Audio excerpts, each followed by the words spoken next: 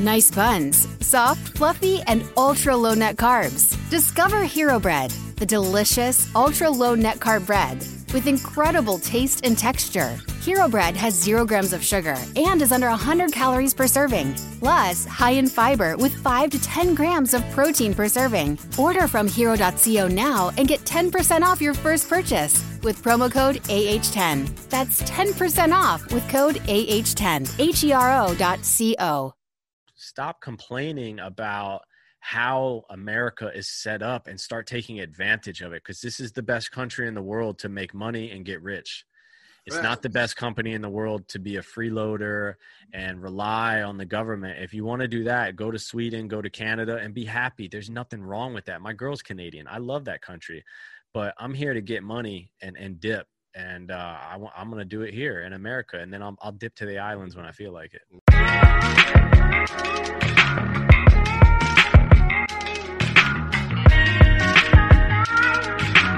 Turn me up some. Gotta get your brain right if you're trying to make $1 million. If you ain't gonna do it for yourself, then do it for your mama. Only stay surrounded by them people if you know they solid. Elevate your hustle up today to double up your profit. Trying to learn some game, Xavier gonna talk about it. No Deanna, speak that shit that everybody vouching. Ain't no more excuses valid. Get up off the couch and get up in your bag. To your bank account, need an accountant. I study millionaires cause I was born a visionary. You still believe in limitations, why you acting scary? You can't distract me from the paper, I've been chasing greatness. I'm stacking now and balling later. In the conversation, we strategizing, monetizing, piling up investments, and sacrificing temporary shit for bigger blessings. Yeah, a tapped in boss mind state. I multiply my grind rate and I match the way I vibrate. Gotta get your brain right if you're trying to make $1 million. If you ain't gonna do it for yourself, then do it for your mama. Only stay surrounded by them people if you know they solid. Elevate your hustle up today to double up your profit. Trying to learn some game, Xavier gonna talk about it. No Deanna, speak that shit that everybody vouching. Ain't no more excuses valid. Get up off the couch and get up in your bag. To your bank account, need an accountant.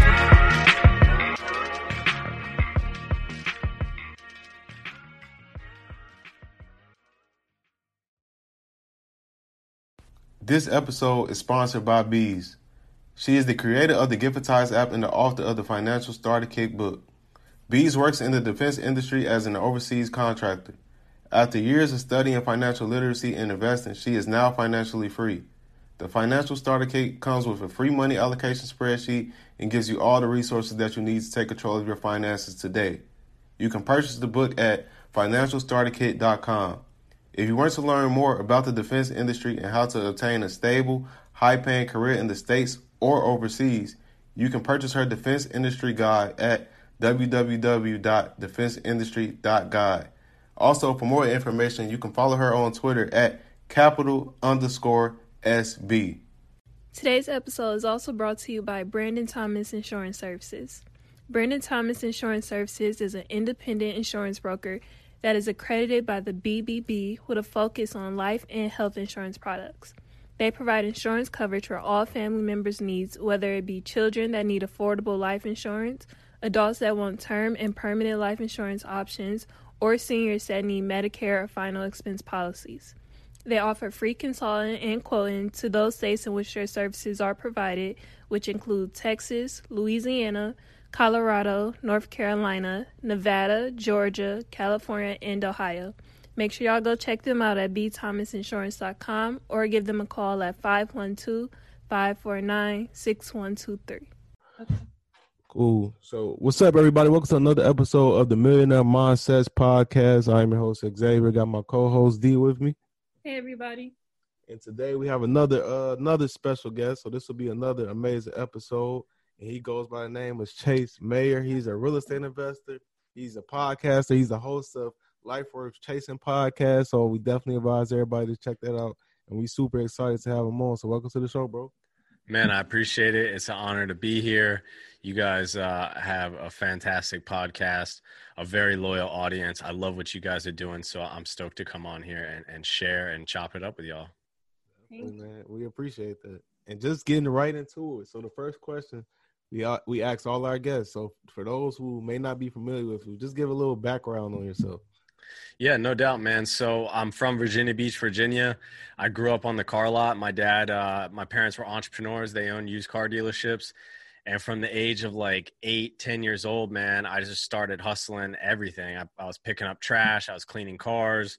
I just loved the work, man. And then in my teens, I was like, wanting to be in the sales department, and I did everything. I went all the way to a managerial role there. I put my way through college, paying for myself while working that job full time, just always a hustler.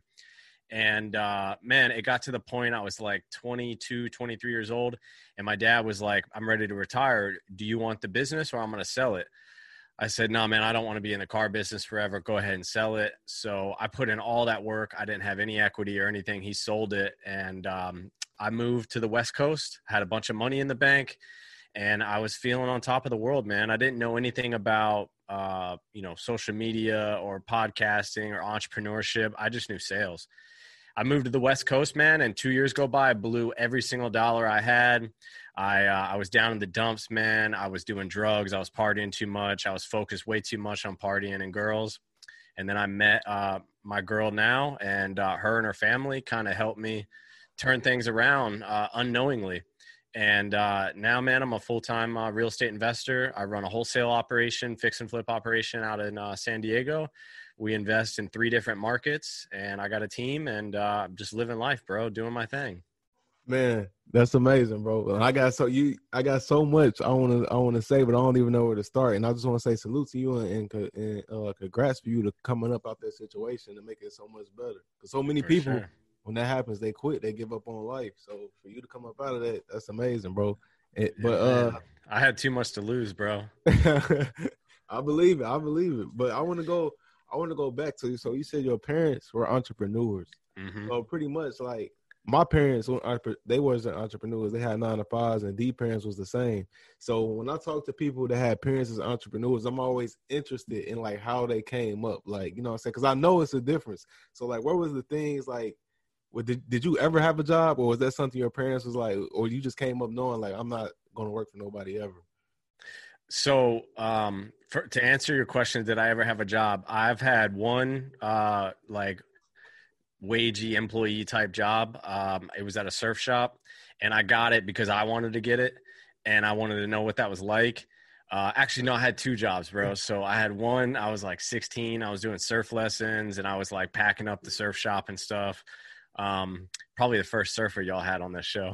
I think so. Yeah. So. And I did that for like a year and a half, and I was just like, damn, bro, I'm making $7.15 an hour when I can go hustle for my dad and make like $25 an hour doing sales and stuff. So that didn't last long. And then when I was in college, I wanted to know what it was like to work in a nightclub. So I worked in a nightclub for like 3 months, bro. And I made up some BS excuse of why I couldn't work no more. I was like, I am over this. I just don't like where like time equals money consistently. Right. I want to be able to leverage that and not have a ceiling, you know? Exactly. So I got over it pretty quickly.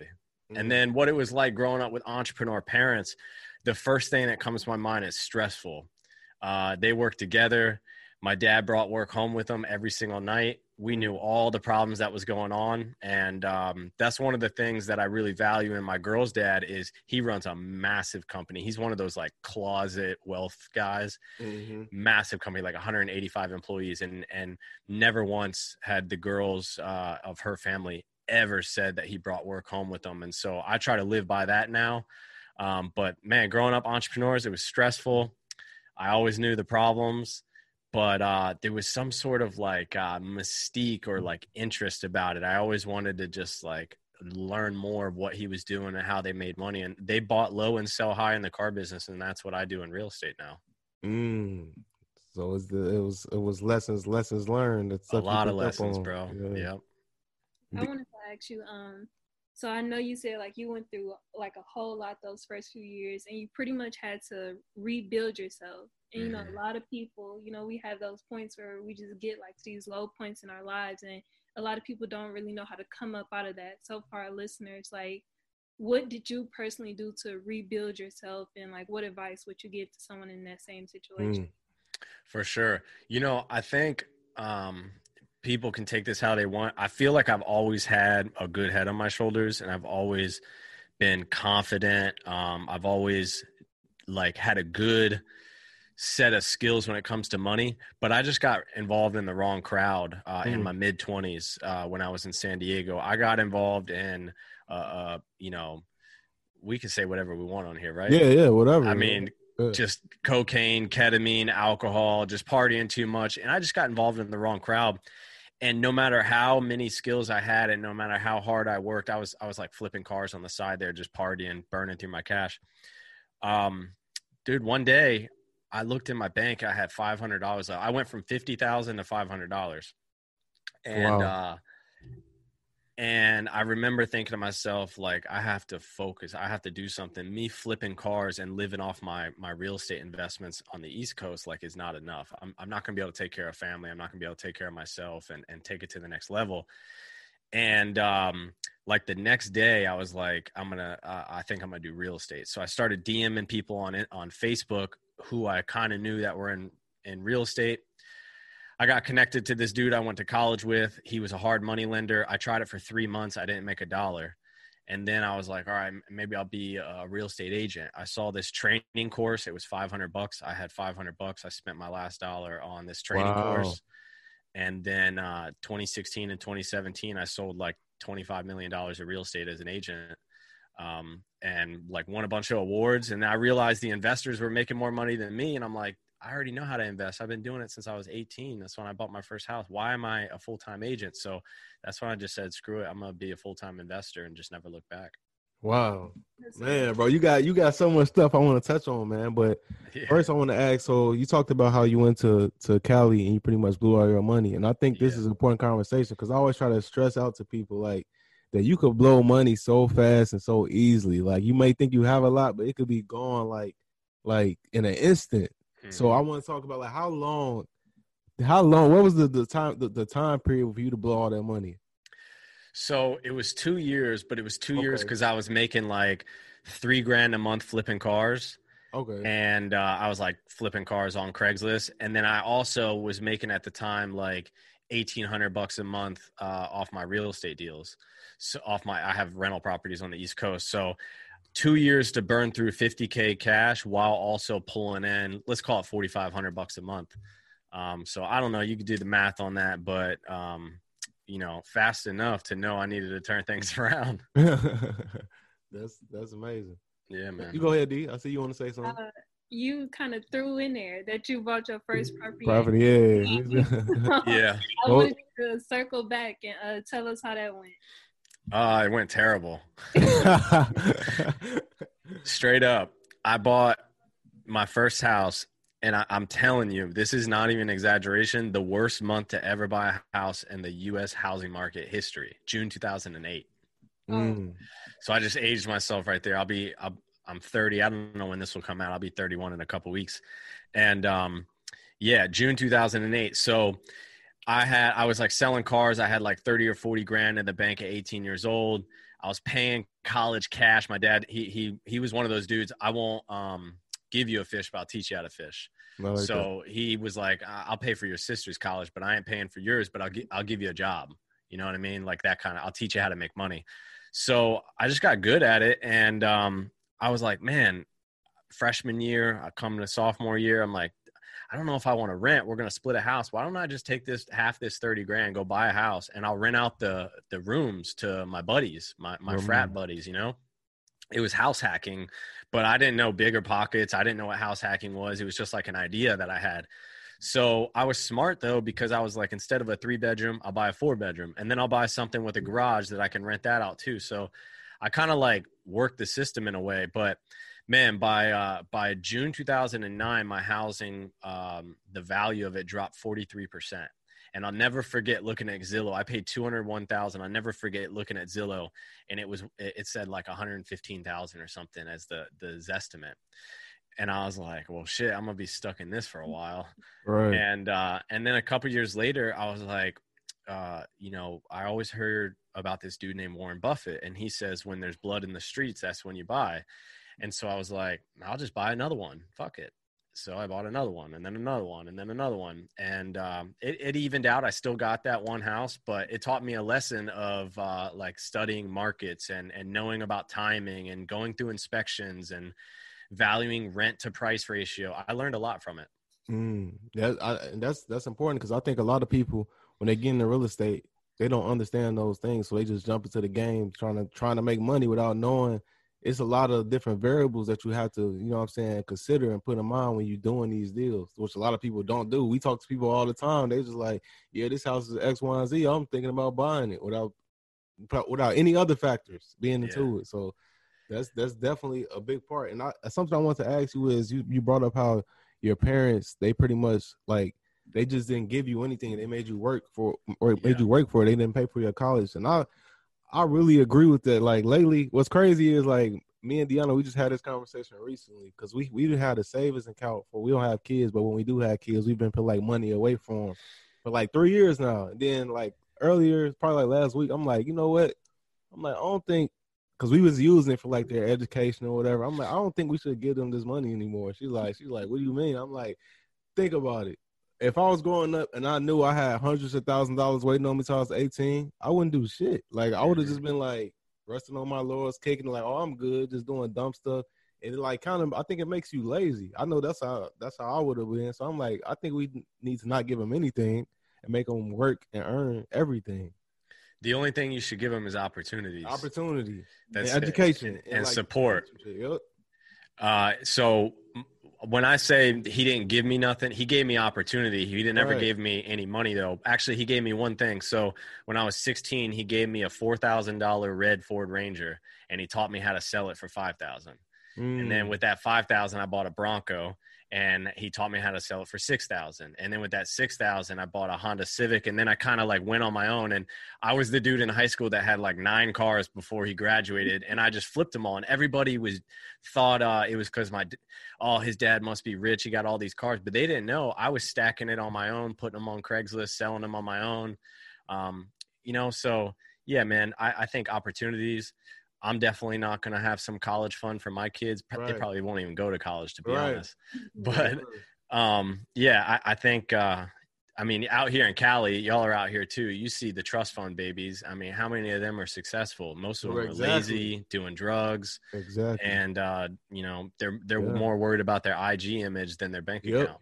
That's facts. And that's why I came up with that. Cause I'm like, most people that I see that get all that money, they never do anything productive with it long term, because they never had to work for anything. So it's like, because right now, like wealth building, especially like in the Black community, is such a popular thing now. And they want to give their kids things that they never had. But it's like, we gotta understand that you gotta make people earn stuff. You just can't give them anything, because what's the point of getting up every day if you just know I'm gonna be given X amount of money if I don't do shit? You know what I'm saying? So I think that's a part of it that people gotta talk about more. Speaking of that, can I say one thing I wanted to say in the beginning? Go ahead. So where I'm from Virginia Beach, Virginia, but I didn't grow up like always just like surfing and everything. I actually grew up playing basketball, and I grew up, mostly from the time of like 8 years old to 14 years old with Black friends playing basketball, dropped off at the rec center, not at daycare. Not after school program, drop off at the rec center. And most of my friends were Black who I was hanging out with. And then I went to college in Norfolk, which is a mostly Black city. The neighborhoods that I own properties in, mostly Black neighborhoods. And so the reason why I bring that up is because I want to honor the both of you for building your community and helping your community with your podcast. And why I think it's so important is there's so many people that do it in a way where I don't know how to say it, where they try to seclude other communities, and you guys do it in a way where I think it's so positive, and you're trying to help so many people. But you make all communities, and no matter what people look like, feel good about listening to your podcast. So I want to honor you guys, because I've been around I've seen a lot of the troubles and a lot of the issues that are in the Black community and in poverty, white communities too. But I just want to honor you guys for doing such a great job at that. Thank you, man. I appreciate that. That was something. Sure. That was something intent. We never really talked about it before. That was something intentional on our part, because I know people through all walks of life. Like the military taught me that. So I know people could use it and take the information no matter where they are. So you know what I'm saying? Information ain't prejudice or none of that to me. So you know what I'm saying? So that's how I felt about it. So 100%. I appreciate that. And something I seen you talk about on Twitter, I'm like, we definitely gotta have this conversation. Is you talked about how you did your first $1 million deal in 2015.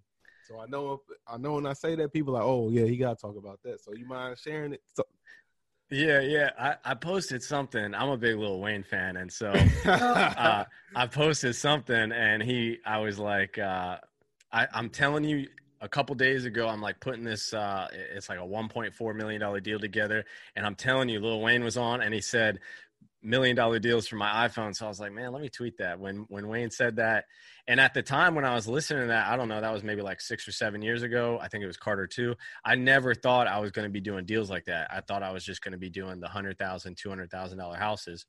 And so, yeah, in 2015, man, I like just got my license, and I was working for this investor, and I put together, a deal for him, and it was a million plus. And I'd represent him as the buyer, and then I'd list it. And that just kind of came my niche over the next couple of years. And so, living in San Diego, selling and flipping houses, selling development deals to investors, I've done several of those deals. So I just want to clarify, it wasn't $1 million in my pocket, but it was a price tag of a multi-million-dollar deal, and had done plenty. And you learn a lot when there's a lot of money on the line. You learn people's expectations and how to hold your end of the bargain, for sure, man. There's a lot at stake. And you mastering integrity and really being a person of your word while working with people like that. I've learned that a lot, just dealing with a bunch of different customers of all different price ranges. Yeah, for sure. And you said you was pretty much already in sales. So let me ask you this. So how beneficial do you think that has been to your success as an entrepreneur? Everything's sales, bro. How'd you get D? You sold. Yeah, everything is sales. You ain't lying. Everything's sales, bro. So for me, I think there's 3 different types of skill sets. There's communicative, which is sales. There's creative, which is like, art, music, things like that. And then there's technical, like coders, design, like certain types of graphic designers, technical skills. And so for me, my whole life is around the communicative, the sales. I think if somebody takes one of those and focuses on that, somebody that's really good at graphic design or art is probably not going to be good at sales. Somebody that's really good at coding is probably not going to be good at sales. So, just pick one of them. For me, it was sales. So it helps me with everything. And the way that I built my business, the way that I built my podcast, I hire out every other aspect, and I keep sales kind of with me because that's my strong suit. So what are some tips you can give out to the audience on being a good salesperson? To be interested, not interesting. And what I mean by that is have genuine curiosity on what is the customer or the person on the other end of the phone or the other end of the desk, what's their problem? Ask questions. He or she who asks the questions controls the conversation. And so ask questions with an end goal in mind. Be genuinely curious, be genuinely interested, and just shut up and let them talk. And so be interested, not interesting. I can't tell you how many times I'll hire somebody and they would come out of the appointment and they'll tell me, oh man, we were talking so much about surfing or so much about golf and about the Cowboys. And like, I just feel like I built such good rapport. And then they wouldn't get the deal because they focus too much on being interesting, not interested. I said, well, what's the seller's problem? What are you trying to solve? Oh, I don't know, but I feel really good about this one. And they would never get it. So focusing on the problem and being the solutions provider is the way to win the deal. Mm-hmm. That's a bar right there. It goes a long way. I feel like a lot of people forget that part, to like actually listen to what the other person is saying. Yeah, 100%. And when you're negotiating, stand your ground and zip your mouth. He who talks first loses. Mm-hmm. He giving us some negotiation game right there. Yeah, man. But this like negotiation is one of those topics that I don't think it could ever be talked about enough because you always got new people entering business and people that's not experienced. and they need all that information as much information as they can get. They need it because negotiation, that's business 101 right there. Yeah, like, no matter 100%. Yeah, no matter what industry. And here's another thing: you think a robot's ever going to be able to sell? Probably not anytime soon. Right. So, like, if we're talking about longevity of careers, being able to talk, being able to speak, being able to connect, and being able to sell, I don't see that being automated in my lifetime and y'all's lifetime. So I think it's a really valuable skill set. Yeah, that's true. And this is what some people, they'll respond to that and they'll say, well, I'm just not a good speaker. I'm not a good communicator or whatever it is. What is your response to people that say that? Do you think they could still be good at selling if they not the best communicator? I think they can be good, but probably not great. I think like there's like an innate talent. And so focus on what your talent is. So if your talent is not communications, and if you're really good at, the creative side or the technical side, then go in on that, because anybody can get good at something. I mean, I can get good at building a website, but I'll never be great. I can get good at graphic design, but I'll never be great. And the money's made at greatness. You know what I mean? And so I think to go from good to great, you got to have that natural talent, and everybody's a natural at something. You just got to figure out what it is. That's heavy right there.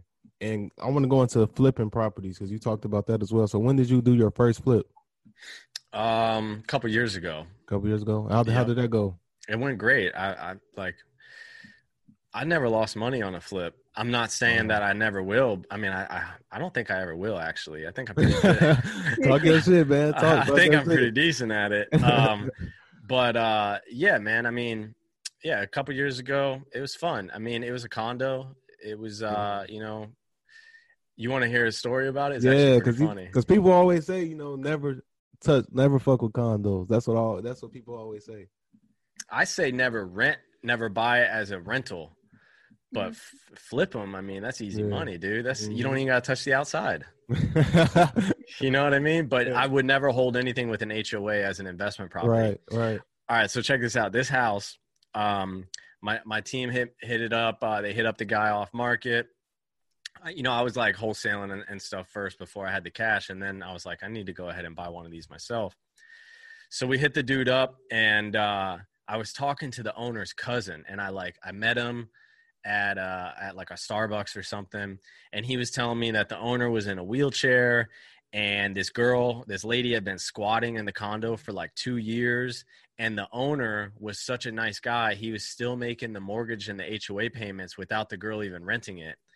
And I'm like, what is going, like, are you, that's crazy. Yeah. And the ARV was probably like 275, and I was like, man, all right, we got a squatter in there. I can't even see the inside because I'm going to have to finesse this and buy it without even seeing the inside.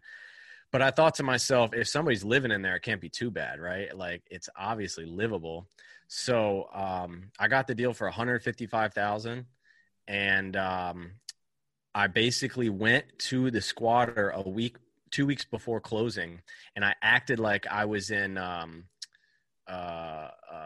like some sort of what do you call it? I totally made up that I was not the new buyer, that I was like a service provider for the seller to issue a notice for her to vacate the property. And I negotiated. I said, the seller's willing to give you $1,500 if you're out in 30 days or $2,500 if you're out in 2 weeks. And they took the $2,500. And so I got them out the day before I closed. They didn't even know I was the one that was taking ownership. And the rehab was like $35,000. I made like $45,000 on like a $155,000 purchase. So I mean, that's a home run in my opinion. Hell yeah, that's a home run. And that was brilliant on your part to get the squatter out of there. Yeah, and then since then I've done a few more squatters, and here in San Diego and in California in general, most blue states actually, most investors are like afraid of squatters because the eviction process is so tough in blue states. But I challenge everybody to use that technique of cash for keys and just be nice and go negotiate and don't be a dick. And usually people will take some cash, and a good estimate is like 1 month's rent, like whatever they're paying in rent, give them that amount. That's kind of like a good estimate. Do you wholesale in San Diego or yeah. California? Yeah. Do you Well, I know like a lot of people kind of get discouraged with wholesaling in more expensive markets. So can you Yeah. like talk about that process or provide some advice on doing that? Yeah. So, um, I rip huge checks wholesaling in San Diego, like I believe it. 30, 40, 50K wholesale fees. But the problem is you can go a couple months and not do a deal. So like your volume of quantity of deals is going to be lower than like an Alabama or a Georgia or a Florida. Um, but you'll rip like a really fat check doing it. And so I think it comes down to it's definitely not, and it's much harder too. Competition's way higher. Um, Expensive areas are definitely more for fix and flippers, whereas I think like cheap areas where there's more cash buyers for rentals, those are probably better to build a wholesale business. So in my opinion, it's very difficult to build an operation in an expensive market, a wholesale operation, because it's not that scalable when your money is like 50K here, 2 months later, 40K there, 3 months later, 70K there versus, $5,000 3 times a week. You can kind of predict that income a little bit more and then hire based on that. So I would tell anybody that's wholesaling in an expensive market, either add a couple cheaper markets, like I do it in Arizona as well, add a couple cheaper markets so you can fill in the gap and be more predictable, or do it short term and focus more on flipping and rehabbing because you'll make more money that way. That'll kind of hold you over for the dead time in between. I hope that makes sense. Yeah, that makes sense. And That, you want to go? you go. No, you go, D. Okay, I was just gonna say like, and as far as like wholesaling in markets outside of California, for that virtual process, do you build or do you have teams in different markets, or do you just do it all virtually and electronically? I rely on contractors and agents. Okay. And it sucks. It's a struggle. I actually don't really like the virtual game. I'm actually in the process of like retooling my business to be less virtual wholesaling, and in the other markets continue getting my lead costs down. And I'm actually starting to sell those leads to other wholesalers, investors, agents, things like that. It's just more scalable. Personally, I'm not great at building a virtual wholesale operation. I know we have some mutual friends and my boy Donovan. I mean, people kill it with that. You got to recognize when you're just not great at something. And for me, the virtual game, I'm not that great at it, but here locally, you put me in front of a seller and I'm going to get a great deal. So it's just not my cup of tea, but the lead generation side is. So I'm kind of switching things up a little bit. I'm going to keep doing business here locally, and then all the other markets, unless I can keep it as a rental, I'm going to sell the lead rather than do the wholesaling process. Okay. And something random that just crossed my mind. I'm like, yeah, I want to bring it up. Like every couple months, there's this random hypothetical scenario on Twitter that people always come up with. And yesterday, this guy Tay, shout out to Tay, he tweeted, which one would you rather have?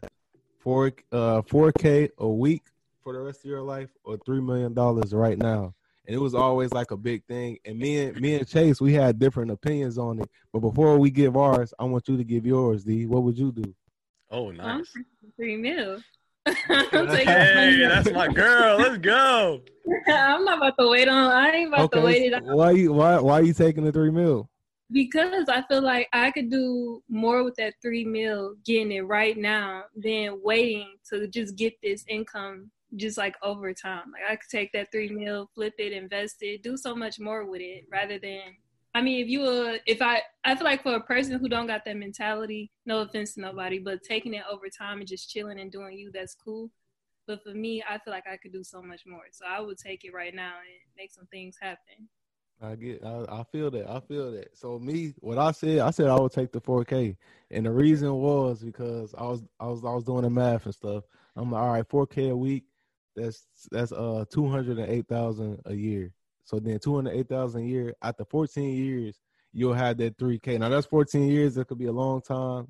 Who knows if you live that long, but in this scenario, I'm saying if you do live that long and you make it those 14, 15 years, you got the $3 million, and it's guaranteed you're gonna keep getting it.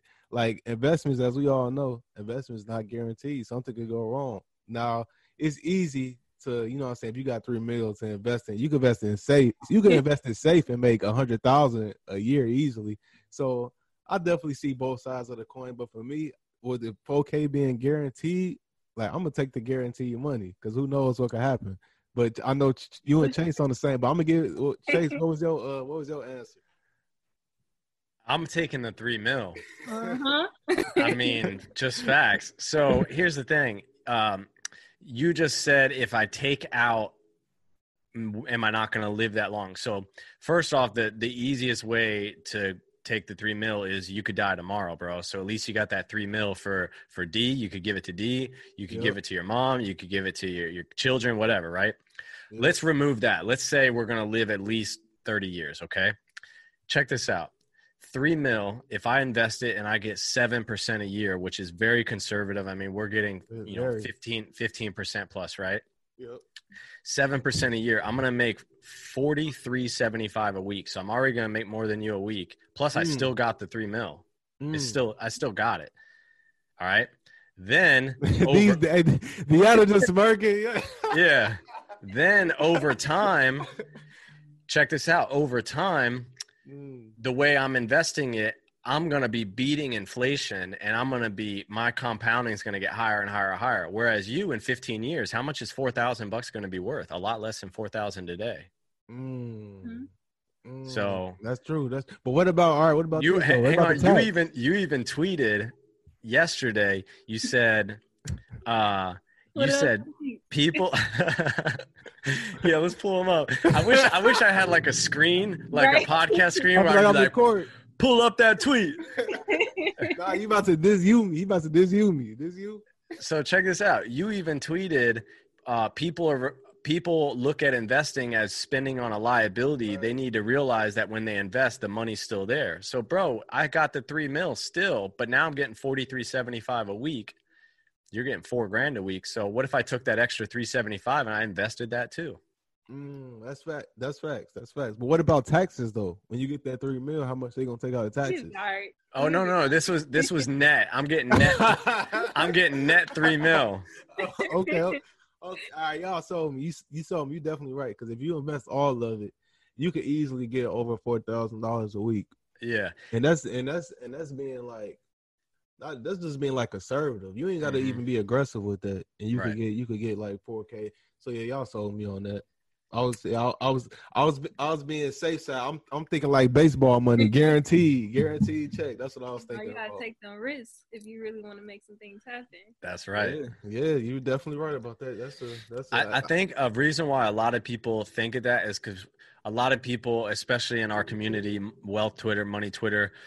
A lot of the people that are still working on getting their bread up, they're focusing like on cash flow, multiple streams of income. So the initial thing is like, give me the cash flow. Right. But if you think about it, like, bro, you can get your $3 million and the cash flow. You have the best of both worlds. But that 4K a week takes you 15 years to get up to $3 million.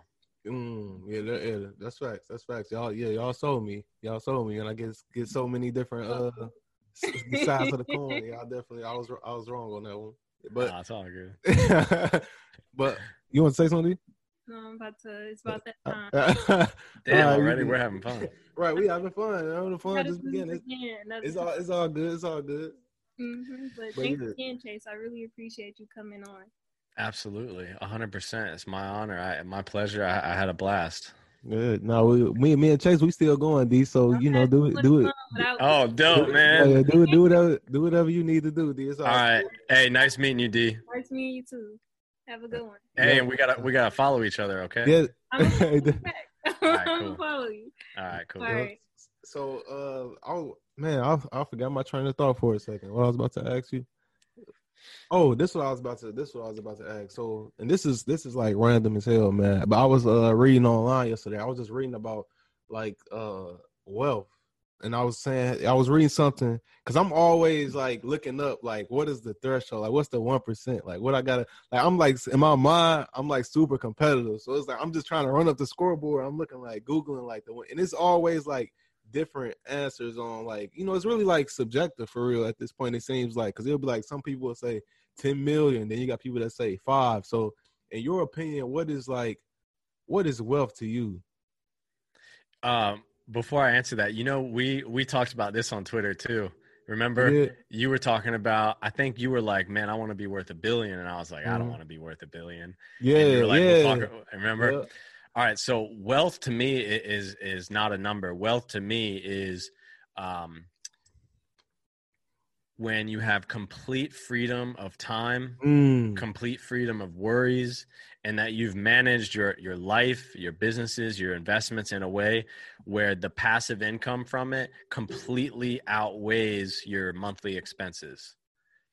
To me, that's wealth. And so whatever that number is for you or for whoever's listening, that's your wealth number. Yep. And so if you want to live off 25 grand a month, 10, 15 years from now, first off, whatever your first number is, you should probably 10x it. So if you think I want to be worth $1 million, you should probably shoot for 10, because by the time you get to $1 million ain't worth much anymore.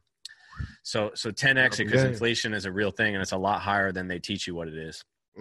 So for me, I'm more, it was like 10 million. So I 10x'd it to 100 million. And I personally feel like there's not much of it. Like, I almost think there's maybe diminishing returns from 100 million to, higher than that. I'd rather be like stealth wealth. This is why I have no ill will towards people that are putting their checks and putting all their numbers and how many properties they own on Twitter. They do them. I'm cool with it for sure. But I'd rather be stealth wealth, just because, I don't want people like thinking of me differently based off certain things. You know what I mean? I'd rather be known for my knowledge and how much I give back.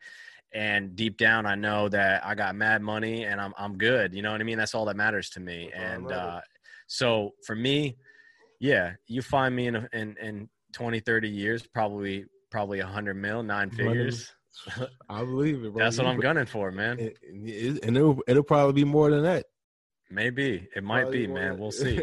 yeah. But I definitely, like you said though, I think it is just all subjective at the end of the day, depending on your lifestyle, how you live. You know how much you spend or whatever.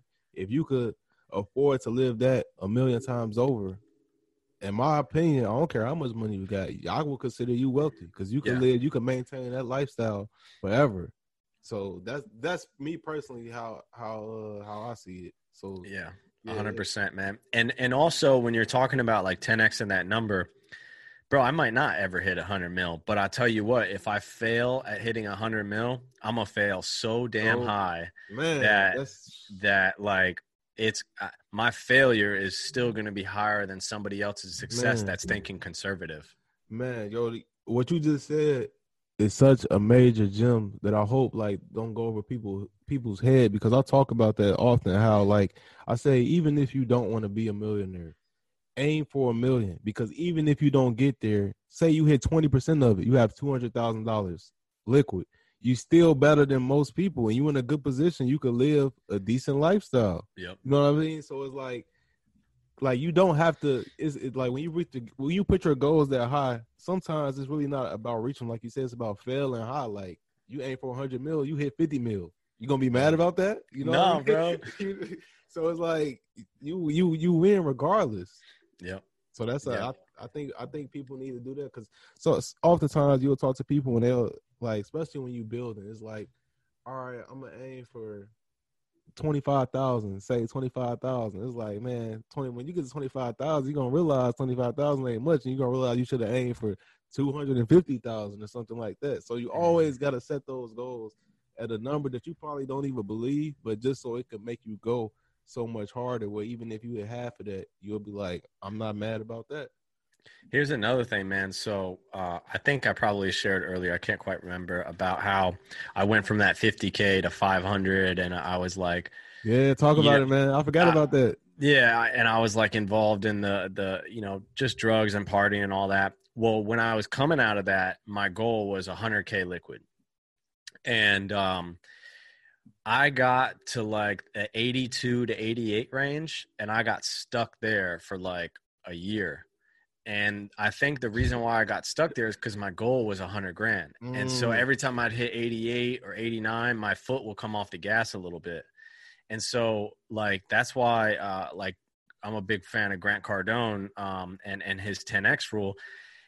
You know, now my goal is like the 1 mil liquid, not even talking real estate assets. We're just talking liquid. So I can throw 800 of that at, you know, like a 50 unit or something like that. Yep. So, you know, the net worth number is higher, but like make that liquid number. I don't know, man. I just think you got to set it so much higher than what you think, because you'll start getting a little lazy and you'll start pulling back a little bit as you come close to that. You know what I mean? So for me, it's like, I don't even count my real estate holdings in my net worth, because then I'll start getting lazy because it's a good number, you know? So, so for me, it's just like stocks, you know, my Bitcoin and my cash. And actually now I'm starting to not even count my Bitcoin, because I'm just letting that off to the side. So for me, it's like, I keep making the game harder on myself, and that's the goal, man. Yeah.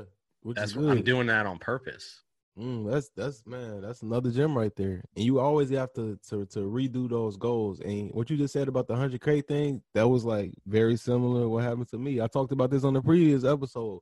Like since I was a kid, because I'm a big Jay-Z fan, and on one of his songs, on his song, he said I came into the rap game 100 grand strong. No, he said 100 grand strong. And when I heard that as a kid, man, I'm telling you, I always thought, man, I used to calculate like, man, when Jay-Z first album come out? All right, he was 26 when his first album came out. Okay, he had 100 grand at 26. Wow. Okay, I want 100 grand at 26. So that was always in my head, like 100,000, 100,000, 100,000. So when I did it, bro, like you said, you took your foot off the pedal, because I was content. It was like, I always wanted this. I'm here now. And I probably spent like over the next three months, probably I spent like 20 grand, bro. And you see how fast, you like, whoa, damn. You know what I'm saying? That's how I talk about how fast money could go. It was like, damn, I don't even know where it went, bro. I have nothing to show for that. But it was like, man, all right, I need to redo my goals now, so I won't get this satisfied and be content on that. So that's major, man. That's major. Man, the worst part about success is a little bit. Hey, that's real. You know, that's real. For the people that listen to this and they experience it, says they know how real that is. Yeah, man. So you got to make your little bit a lot. So you got to 10x that number, so that a little bit of that is way more than a lot of your initial goal. And I hope that doesn't go over people's heads. So, but I will not explain. You'll know what I'm talking about. People will know, even if they don't know yet. When they experience it, they'll know exactly what you mean by that. It's just something that you, because like I always talk about how, especially like when you're a first generation, when you come from a family that might not have done that well, a lot of stuff is no like playbook on, like, you know what I'm saying? So it's like you really just figuring it out on your own. And sometimes, well, a lot of people, when they figure it out the hard way, it's really the hard way, and they have to lose it all to figure it out. But some people, I feel like that's what separates like some people from others is, some people can learn from others' mistakes, and they can just see that and be like, okay, I'm not going to go that route. I see what happened with that person. I don't have to experience it. I see what happened with him. I'm going to just go the opposite route. But then you got some people that's just fucking hard-headed, and they just like, you know what? I'm going to make it work for me. I seen it didn't work for this person. I'm going to still try to go that route and make it work. And next thing you know, boom, fucked everything up. Got to start all over again. I see that like a lot now that I'm getting older with people. Because we younger and we taking risks, which is you don't have any children, right? No. So yeah, I'm pretty sure you taking especially these past couple of years, you've been taking hella risks with your business and stuff like that, because you can now. You don't have kids, anything like that. Yeah. I think in the 20s, man, it's all about skills and risks. Yep. And then I hit 30 last year, and I was like, all right, now I'm gonna, if I was doing risks at 100%, let's do 80%, and then that 20% is going more like safe stuff, and then maybe when I'm 40 it might be 50%, so I kind of look at it like that. I'm still a big risk taker, but the first rule of making money is don't lose money, and so I'm a risk taker, but it's calculated. You know what I mean? I research and I look and I make sure, and there's all these people just killing it with like options trading and all that right now, and that's cool. But shiny object syndrome, to me, that's a risk that I don't want to get into, because for me to do it the way I want to do it, I'm going to have to spend a lot of time learning it. Yep. And that's going to take me away from where I'm already making a lot of money. That's very true, man. I was just literally on a call recently with somebody that was trying to get in real estate. He was trying to get in on like a ground level. And I told him like he didn't have much capital. And I was telling him like wholesaling might be a way for you to start. I was like, you could options trade. I was like, it could be very lucrative if you become wise and know what you're doing. And he was like, well, if it's that lucrative, like, why are you doing it? Why aren't you doing it? And I was like, bro, I'm gonna be honest with you. Like you just talk about the shiny object syndrome. I'm like, that's not my thing. And I'm not, just because I know other people winning at it, I'm not going to like, I was like, I'm sure I'm going to get into it eventually. But right now, I got other things I'm focusing on. When I do stuff, I'm going to put my time and energy into it. So I'm not going to half-ass be a half-ass wholesaler or a half-ass options trader. I'm going to really be in it. And you can't, when you're trying to build something, you can't dedicate your time to a million things because you'll end up getting nothing done. So I'm like, I'm not doing that right now because I'm not going to have one foot in and one foot out. And he's like, wow. He's like, well, that's definitely a smart way. I'm like, yeah. So like you said, that shiny object syndrome is real with people, especially these days. You get online, Twitter, and you can see somebody made 200,000, 100,000. You just like, oh, let me stop what I'm doing and go all into this. So it's like, yo, focus on your craft, perfect what you're doing first. And then, you know what I'm saying, dive into other things and stuff like that. That's how me personally, that's how I feel about it. I know, man. But when B posts something and he made like 400K on some Tesla, I'm thinking about burning the whole thing down. What did I do wrong, man? I should have thrown all my cash at that. So there's certain times where I start second guessing my philosophies a little bit, though. Yeah, no, there are, man. Like shout out to B. Shout out to B. I talk to B often, man. He be telling me some shit. I'm like, but it's nothing but motivation and inspiration. Like when he tell me some of the stuff he's doing, what he's got going on, it's like, wow, like what the, like it's crazy. It's really crazy. So that's shout out to him. But I want to ask you, because I seen you speak about this on Twitter as well. You talk about fiat and how you don't trust fiat currencies, and I'm like, this is a conversation that we don't really have on this podcast often. So, and I often talk about alternative investing methods. So do you mind just talking about that for a second? Yeah. So for you, what does alternative mean first? I just want to. So when I say alternative, I mean like precious metals. I mean like it could be foreign exchanges. It could be cryptocurrencies, art. What else? What else I'm trying to see? Those are the main things I could think of right now. Okay. So for me, alternative is not real estate, not stocks, and not precious metals. Like I actually put precious metals traditional. I mean, that's the longest standing investment of all time. You know what I mean? So I don't really think about that as alternative, but I'm not saying that you're wrong whatsoever. I would think alternative would be cryptocurrency, art, wine, things like that. So for me, on the hierarchy of investments, I put business number one. Actually, self number one, yourself. Yep. Business number two. Yep. Real estate number three. Stocks number four. Bitcoin. Precious metals. Bitcoin, they're kind of together for me. Yep. And I actually don't do anything else. I don't do the art. I don't do the wine. I don't do the baseball cards or none of that. Not saying that that's not cool, but for me, I'm going to have to learn that game and study the art and all that when I don't have to study gold and silver. I don't have to study Bitcoin. I just look at a chart and I can say, okay, that has trended up for a very long time. I know how to buy the dip. So let me just put my money in that and not have to think about it.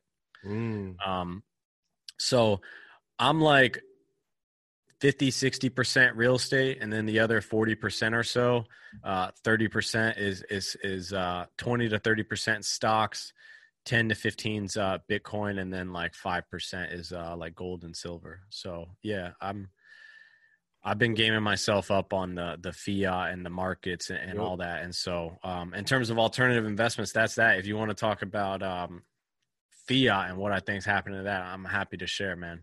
Yeah, we're going to go into that too. But let me ask you this though. Why do you believe in cryptocurrencies or Bitcoin?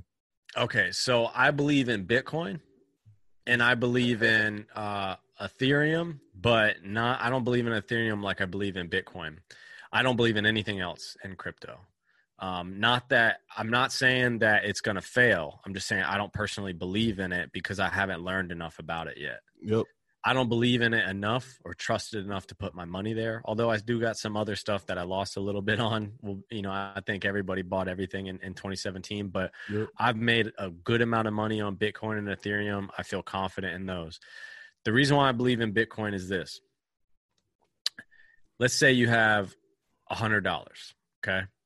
And that $100 is worth $100. And then the people that make that $100, they all of a sudden just printed 50 and added 50 to the pile.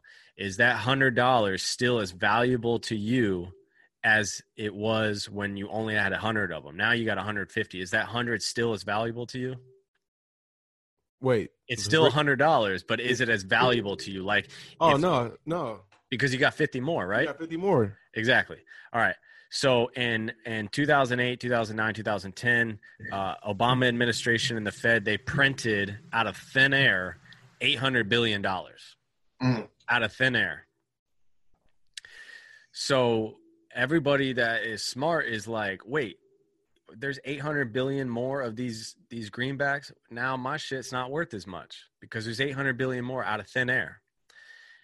Now in the last few months, they printed 3 trillion more and made that 800 billion that got printed look like small potatoes.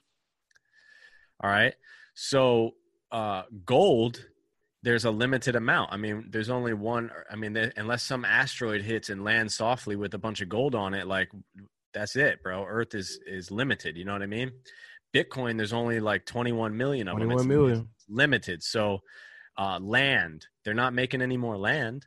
It's limited. You know what I mean? So putting your things in limited assets, and a lot of the cryptocurrencies, they're not limited like Bitcoin. And the people that own it, they just like pump new shares basically, and it's a scam. And so I'd rather put my dollars into something that's limited, because dollars are not limited. They're going to keep printing. They don't keep printing forever. Yeah. And so, if you're holding cash and you're a saver, you're actually losing, 3 to 5%. They say the inflation rate's 2 to 3%. I actually think it's more like 6%. You're losing money. Yep. Just leaving it in the bank like that. And so I'm a big believer in Bitcoin. I 100%. In fact, I'll be on record right now. I think Bitcoin will be the number one asset class over the next decade. What's crazy? I don't think that's a far-fetched statement. Some people might think it is, but me personally, I'm in the same boat with you, bro. I feel the same way you feel about Bitcoin is the same way I've been investing since 2017, like around summer 2017. And I sold some at its peak when it was, when it really went crazy, but I kept majority of it and I still hold on to this day. I firmly believe in it. What sold me, I already had a belief in it, but then in 2017, 2018, I started, because I'm in Northern Cal. I'm by Silicon Valley, and they always had these conferences and stuff. So I would go. Me and my girl, we would always go. And I'm like, I'm going just to see what's going on here.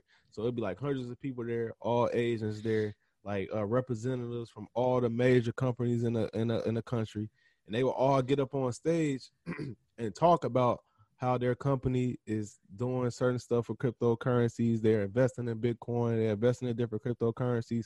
So I'm like, wait, how the news, they'll shit on it. So I'm like, wait, on the news, all these companies so-called is supposedly shitting on Bitcoin and crypto. But these conferences, they talking about how they buying all the crypto. So I'm like, wait, this ain't making no sense. Then you understand how it's a scarce commodity. It's only 21 million. Then you got the halving that's coming soon. So it's like, wait, all right, let me keep buying more. Let me keep holding on to more. So me, like you said, even though I don't speak about it much, I'm a believer long term for sure. I think, like you said, I think it's gonna be one of those within a decade, one of those best assets you can have. Yeah, man. And then think about this. With the way that the world economy is going and the geopolitical and all that garbage and what's happening, I mean, let's say I want to move out of the country in a few years, and I want to send my mom $100,000. Right. for me to be able to send her $100,000, they're going to be checking through my statements and looking at all this garbage, and I'm going to get taxed and I'm going to get fined or whatever. It's going to take money and all that. Bro, I could send her $100,000 of Bitcoin in like 30 seconds and it'll cost like, a fraction of a dollar basically. So it's smarter money, man. And I think that because it's new, people were scared of it. Because it's volatile, people are scared of it. But you watch, man, when institutional money starts getting in there. It's a wrap. It's It's a wrap, over, bro. It's Yeah. over. When institutional money gets involved, it's over. Like at this moment right now, it's almost at $12,000. Yeah. A couple years ago, like when I first got involved with crypto, it was like, man, I'm trying to think. I could be wrong. I don't want to say off the top of my head. When I first got involved, I think it was like around 3,000. If that, I want to check. Matter of fact, let me get on my phone and check as well. Blockfolio. My first transaction for Bitcoin was June 15th, 2017. I got it at $2,300. Oh, you got in before me then. See, I got in. It was in 3,000s. Got it. So this was in 2017. Let me see if I can find my first transaction as well. It was in the 3,000s. So that was like 2017. So before that, earlier that year, because when I first heard about Bitcoin, I was overseas. So I was in the military at the time. I was deployed. So I kept hearing about it. And at this time, this is when I first started saving up money. So I'm like, I'm like getting financially intelligent. I'm knowing like I need to invest my money. So I keep hearing about Bitcoin while I'm there. And I'm like, man, is this a real thing? Like, I don't know. I was just questionable about it. So as soon as I got home, I'm like, fuck it. I'm going to take the chance. If it don't work, it don't work. If it do, it do. So it ended up working. Like I said, when I first started buying, I used to say, I'm like, I know this ain't gonna last. I'm like, this is because it was going up so crazy, bro. I'm like, man, this is way too easy. This ain't gonna work. And then I'm like, bro. The more I start believing in it, I'm like, I need to start holding on to it. But no, that's real, man. And for the people that's listening to this, we not saying like, obviously, I always say do your due diligence. Like, don't just hear what we saying and start going buy cryptocurrencies, going to buy Bitcoin.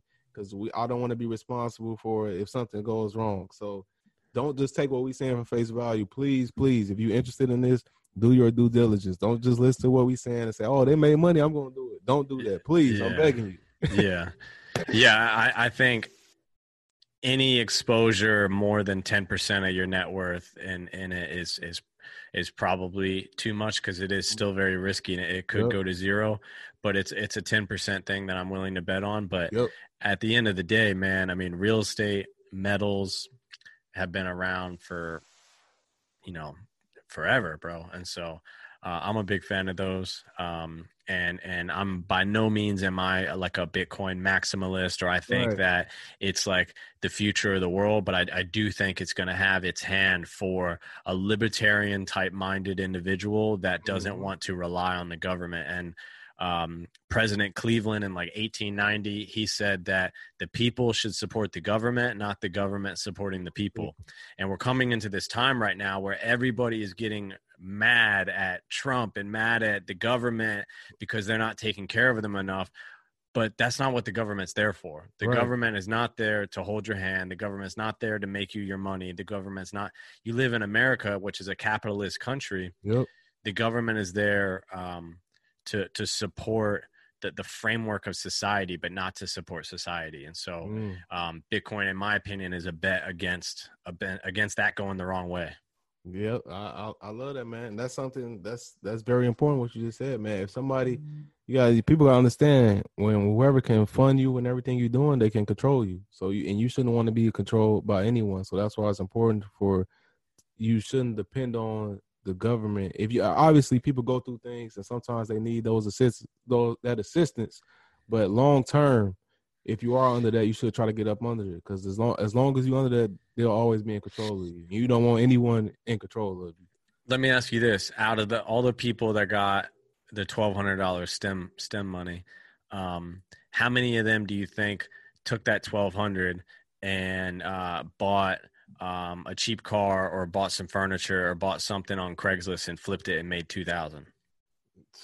How many? I was if I was I'll do a percentage. I'll say, like, man, this probably being nice. I would say less than 5% of the people that got it.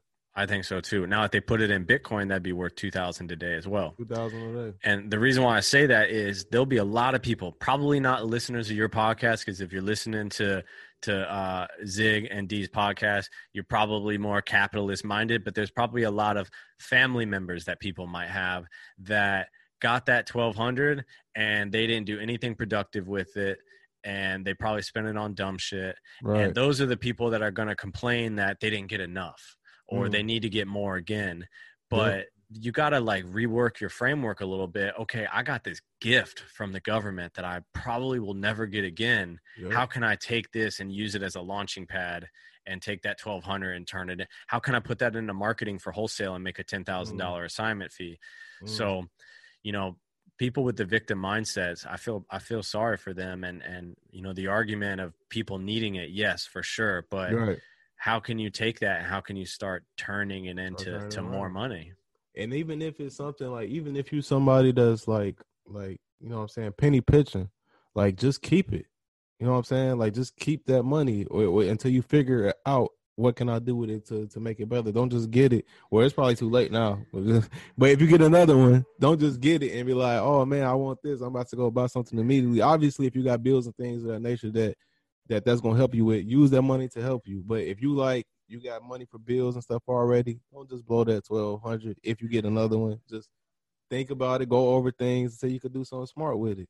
But you preaching, man. Like on this podcast, I talk about it all the time. How like the victim mentality, there is no benefit to it, zero.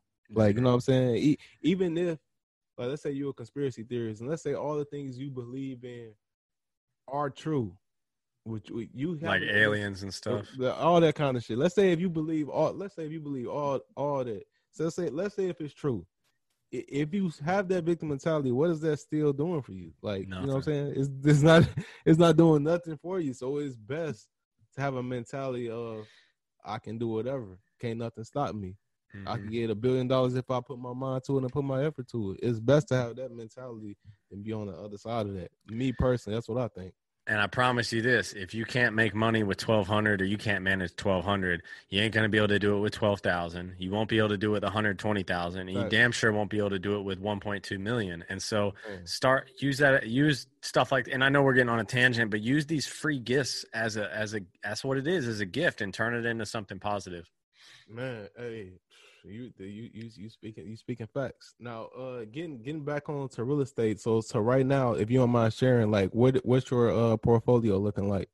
So it's mostly single families, duplexes on the East Coast in Norfolk by the military base. And, shit. Yeah. And I'm actually, I'll buy like cherry pick great deals now, but I'm no longer just trying to add the smaller stuff to my portfolio. I'm actually just stacking a bunch of liquid cash because I want to jump into the self-storage and mobile home park game. And I'd be down for some apartment buildings too, but I found that unless I'm like local, the economies of scale, like what's her name, Aisha Selden. Yeah, like, you know, she's living in Philly and killing it with the single families. You know, B's killing it in Memphis with the single families. Me, I want to like travel the world. So I need like, you know, like the mobile home park, the self-storage, the apartment buildings where I can kind of leverage out a lot of that stuff. So I'm kind of done with, I mean, I'm about to be closing on another single family soon. That's going to be a rental, but I'm kind of done with that game, and I want to get more into the commercial space. So I just been stacking cash. Hey, I've been on the same shit this year, bro. Just stacking because what's going on, and you never know what's going next, and whatever happens next when the market really hasn't been affected by all this going on. So it's bound, it's going to happen. So I'm like, when this happens, I want to be prepared. I want to be in a position where I can go crazy and stack up on a ton of more assets. So it's been the same thing for me this year, bro. Just stacking. I've been buying a few things here and there, like, you know, still buying stocks, still investing in crypto and stuff like that. But I'm investing in stuff right now that's still liquid that I know I could pull out of. For like hard assets, and really, I haven't really been buying any this year. I just been making moves and stacking the money. And the ones that I do buy within 6 months, I get my cash back. So I do the Burr model, and I buy them at like 65, 70% of ARV minus the rehab, fix them up, pull the cash out, keep them as a rental. They cash flow about $500 a month, and I get the cash back. But I'm just a little concerned about the market right now. So I actually sold off a couple non-performers, and I'm just kind of waiting and praying, bro. I'm like you know that Birdman meme where he's like going like this with the hands. Yeah, I'm kind of just waiting, you know. Hey, I think that's how every entrepreneur, person with a hustler mindset, I think they all doing that same thing. Because like I said, we all can see the market hasn't really been affected by this, but we know it's only a matter of time before it does become affected. Bro, I'll tell you this though, man. Running my wholesale operation and the fix and flip operation, it's being affected overall. No, it's kind of like, let's say you're following like an ETF in the stock market, you know, like the whole thing has not been affected, but there's a couple companies that got their ass whooped and you can cherry pick them. And so, I went on an appointment today. It's a divorce, and I'm closing a deal assignment tomorrow. It's going to be a $43K assignment deal. It was a divorce and a forbearance. I'm starting to see more come to the table in the different markets that I'm in, where it's like divorces, mortgage forbearances, notice of defaults, but the defaults, you know, they delayed all the auctions. So the foreclosures aren't happening quite yet, but I'm already seeing them like trickle in. The rental I got in contract that I'll be closing on is a short sale out in Norfolk. It's at like 50% of ARV. And so I'm seeing them. You just gotta look for them and be able to find them. You know what I mean? That's true. But overall, the market, you're 100% on target, bro. Overall, it hasn't been affected much. Yeah. In fact, with rates this low and pent up demand of buyers, it's probably actually gone up. Yeah, that's what it's looking like, man. I was looking at a property recently out here that we was looking at buying, and then I checked again a couple months later. It went up. I'm like, how the hell it go up during the damn pandemic? Yeah, like that don't even make sense. So I'm like, I'm just waiting on it. But the thing I will say though, for the people that's listening and they want to get into real estate, I would say if you come across a good deal right now during the pandemic and you have the resources to get it and forget the deal, do it. Don't wait for the market to, you know what I'm saying, bottom out, or because nobody knows when it's going to happen. And that when that does happen, you're going to have so much competition. It's going to be so harder for you to get that deal. So if you come across a good deal, even right now, still get it. If you got the resources to do it, don't wait. Yeah, because I mean, on a long enough time horizon, right, you know, it's going to be a good deal. A good deal always. And you're going to get all that experience. You're going to get all that tax write-off, the depreciation, everything. Just you know, promise me and promise Zig that it cash flows. I wouldn't buy anything right now that's not cash flowing day one. Man, unless you like on mine, obviously, unless it's like a duplex or a triplex, the single families that I burr, they're not cash flowing, obviously, because I'm remodeling, but I have the cash reserves to be able to handle that.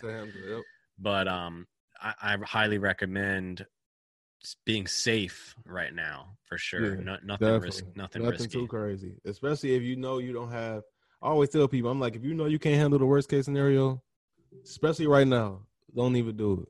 Because it's so many unknowns what's going on right now. You don't want to get into nothing that you can't get out of and you stuck in a bond. I don't want to see nobody get into that situation. So that's definitely and I forgot, I wanted to ask you, I had something else. It just slipped my mind, man. Yeah, I know it was regarding the Burr method, but how, like, generally speaking, how do you feel about the Burr method? Because I know a lot of people they not really feeling it, but then I know a lot of people like you, they do it and it works for them every time.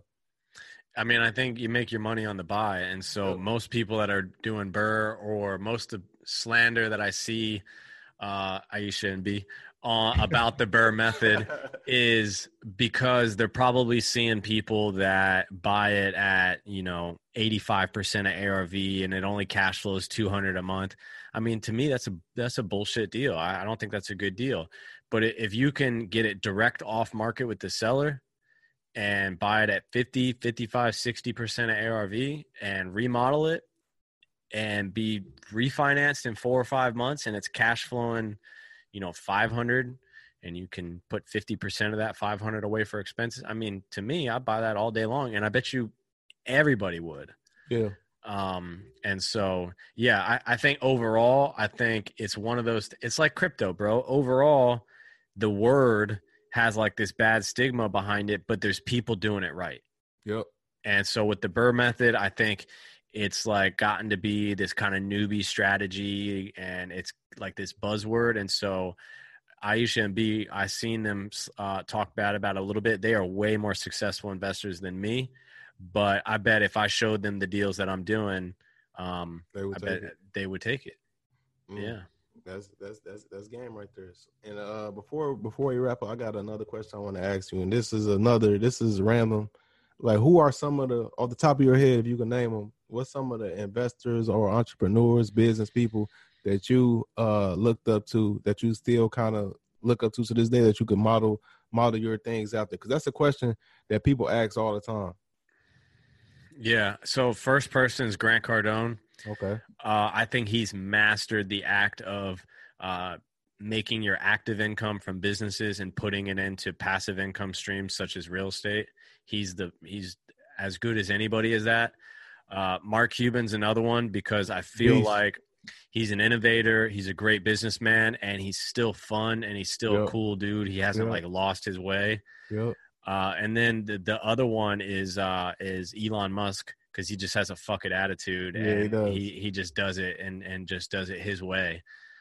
Those are probably the three that I would look up to the most and follow the most. Yeah, man. And then, bro, honestly, just being on Twitter and following people like you and B and Aisha, and just there's a guy named Moses, just all these like successful real estate investors. I get a ton of inspiration from that, man. Same here. I think the most important thing people can do is do less of aspiring to be this uber successful person that they look up to, and spend more time trying to be somebody that's a couple levels ahead of you. Because you're going to learn more from people like me and Zig than you're going to learn from Grant or Mark Cuban, because we're closer to, it's only been a little while since we were at that level. And so we still kind of have like the touch for it. You know what I mean? And so, I look up to those people, but by no means do I like worship the ground they walk on or anything. You know what I mean? Yeah. That's another thing, though. The worship and the making the idol stuff. That's kind of that's always been weird to me. Like, it's people that can inspire you, get motivation from, that you don't have to, worship the ground they walk on. But I think that's very important that you said, though, like how. Because that's something that's not talked about a lot, bro. Not thinking about it, like hearing you say that is like the first time I really heard how. Because when you at the bottom, you will look at somebody that's a billionaire. When the things that they're doing, it's gonna be so out of reach for you to do at your level. So it is the most sense to look at somebody that's not on that same level, but still at a good level, where you could say, okay, they was where I was not too long ago. Let me see what they did, and maybe I could do those steps in the immediate future. Compared to some shit that Mark Cuban did, where it's different times and all that. Yeah. I mean, if you're driving a 92 Civic, you could love a Porsche 911, but you probably shouldn't jump straight to it. Like the best thing is to learn how to drive a stick on something a little bit nicer, a little bit better. You know what I mean? And there's levels to it. Just don't get stuck at any of the levels. Yeah, appreciate it. And it always comes back to me, bro. This is the final question I had for you. How you talked about you said this today, you talked about how pretty much how America is built in favor for entrepreneurs and business people, especially when it comes to things like taxes and stuff like that. Yeah, and that went a little viral. Yeah, just for the people, because it's a major topic, bro. So just for the people that don't understand it, because this is an extremely, extremely, extremely important topic. Do you mind just like going into that a little deeper so people could grasp what you're saying, what you mean by it? For sure. So the tweet said the U.S. tax code is built for business owners and investors, not employees. It's okay to be an employee, but you're better off starting a side hustle or investing so that you can take advantage of the taxes. And then I ended it with, don't complain. Instead, create and own.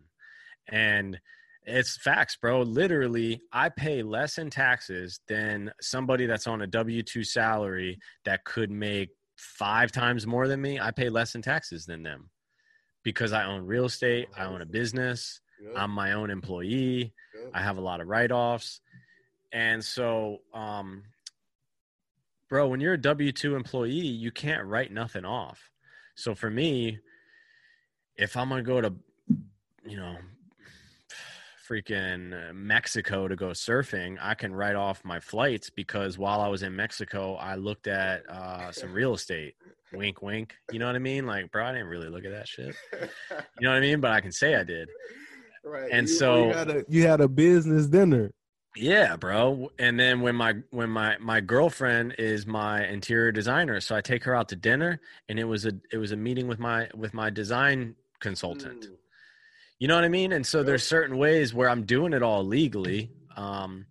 So here's the thing. The reason why I said that is because I'm sick, especially where we're at right now with the pandemic. I feel like the time to complain was April and May, but bro, if you're still complaining, you're doing it the wrong way. If you're still leaning on the government, I feel like you've had enough time to adapt and improve, and the government is not here to support you. We are here to support the government, and I try to support them as little as I can because they don't do jack shit with my money. You know what I mean? Facts. I mean, it's all going to places that we don't know where it's going. So plain and simple, when you own a business, you can write off a lot of your activities. So flight, travel, gas, auto, certain technology things, your computer, your phone bill, your utility bills, office use of your home, 30% of your rent or your mortgage can go towards office use. A lot of things that, let's say you made $100,000, but all those things add up to $50,000 in expenses. Now you're only going to pay tax on your $50,000 left over. Whereas somebody on a W-2 salary, if they paid $100,000, they're paying tax on the whole $100,000. Yep. So I might have spent $50K, but now I don't have to pay taxes on that $50K as well. I only pay on the $50 left over. So that's how the U.S. tax code is literally set up. And then when you own real estate, all the interest on your loan is a write-off. Guess who's paying the interest? I'm not. The renter is. You know what I mean? Technically.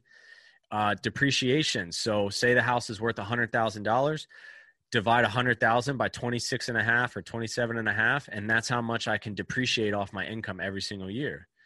All the expenses on the house to fix it up, I don't have to pay taxes on that, gets taken off my income. So it's made for that. And so stop complaining about how America is set up and start taking advantage of it. Cause this is the best country in the world to make money and get rich. It's not the best company in the world to be a freeloader and rely on the government. If you want to do that, go to Sweden, go to Canada, and be happy. There's nothing wrong with that. My girl's Canadian. I love that country. But I'm here to get money and dip. And I'm going to do it here in America. And then I'll dip to the islands when I feel like it. Man, that's talk your shit, bro. Like, I can't stress it enough. I say it a lot, how America is the country. If you're trying to get it, and that's what you focus on, America is the place to be. Mm-hmm. But you know what I'm saying? But if you want, like you just talked about, you trying to freeload and stuff like that, you're going to feel like you're going to feel like, man, eaten alive. You're going to get eaten alive. So it's like, you got to, you know what I'm saying? It's what they say, the country is a corporation. So, and it favors other corporations. So you got to keep that in mind. Understand the layout of where you at. I always say that. Understand the laws of the land and play that game to the best of your ability. And so you can live the life that you want to live. Yeah. It's as simple as that to me. 100%. Life by design, bro. Yep, life by design, man. That's real, man. And before I let you go, bro, I just want to say I really appreciate you coming on, man. I know you're a busy man, got a lot going on, so I appreciate you taking the time to chop it up with us. This was an amazing episode. And before I let you go, do you mind then plugging all your stuff where people can find you, follow you, listen to your podcast, everything? For sure, man. I appreciate it. It was an honor to be here. Everybody listening, hey, this podcast is fantastic. You're really doing your thing, man. And shout out to D as well. Thank you, bro. So for me, I run a podcast called the Life Worth Chasing podcast. It's all about helping entrepreneurs build businesses that they can become what's actually called an entrepreneur, where you're working on the business, not in the business. So we talk about high-level business strategies and then investing in a way that you can build legacy wealth so that you're working hard all this time and you're doing it for a reason. And you're not going to be 60 years old and broke. You're going to be 60 years old and rich as fuck. Right. And then you can find me on Twitter. I am Chase Maher. That's CHASEMAHER. I am Chase Maher. That's probably the best way to reach me. And the podcast Life Worth Chasing is on all platforms. You can find me on Instagram and some other stuff too, but I'm really usually just on Twitter. Boom. And that's all we have for you, bro. So for those that's watching it, you can find me on Instagram and Twitter at Xavier C. Miller. You can also find D at Deanna Kent. You can also follow the podcast at M Mindsets Pod. And if you're interested in getting involved in real estate and need some help, you can go to parkhillcapitalventures.com.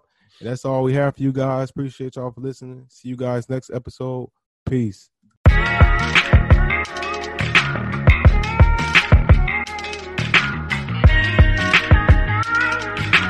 Turn me up some.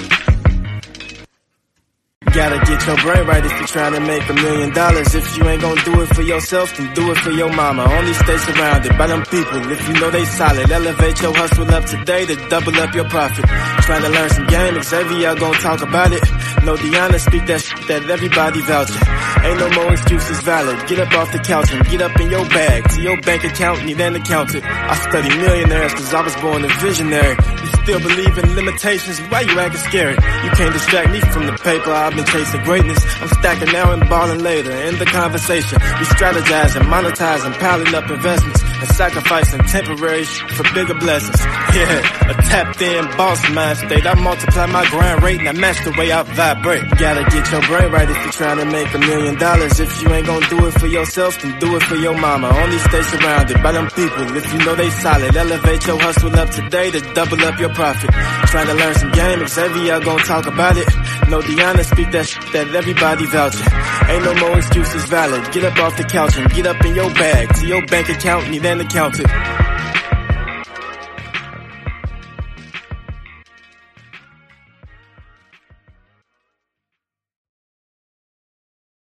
Nice buns, soft, fluffy, and ultra-low net carbs. Discover Hero Bread, the delicious ultra-low net carb bread with incredible taste and texture. Hero Bread has 0 grams of sugar and is under 100 calories per serving, plus high in fiber with 5 to 10 grams of protein per serving. Order from hero.co now and get 10% off your first purchase with promo code AH10. That's 10% off with code AH10, HERO.co.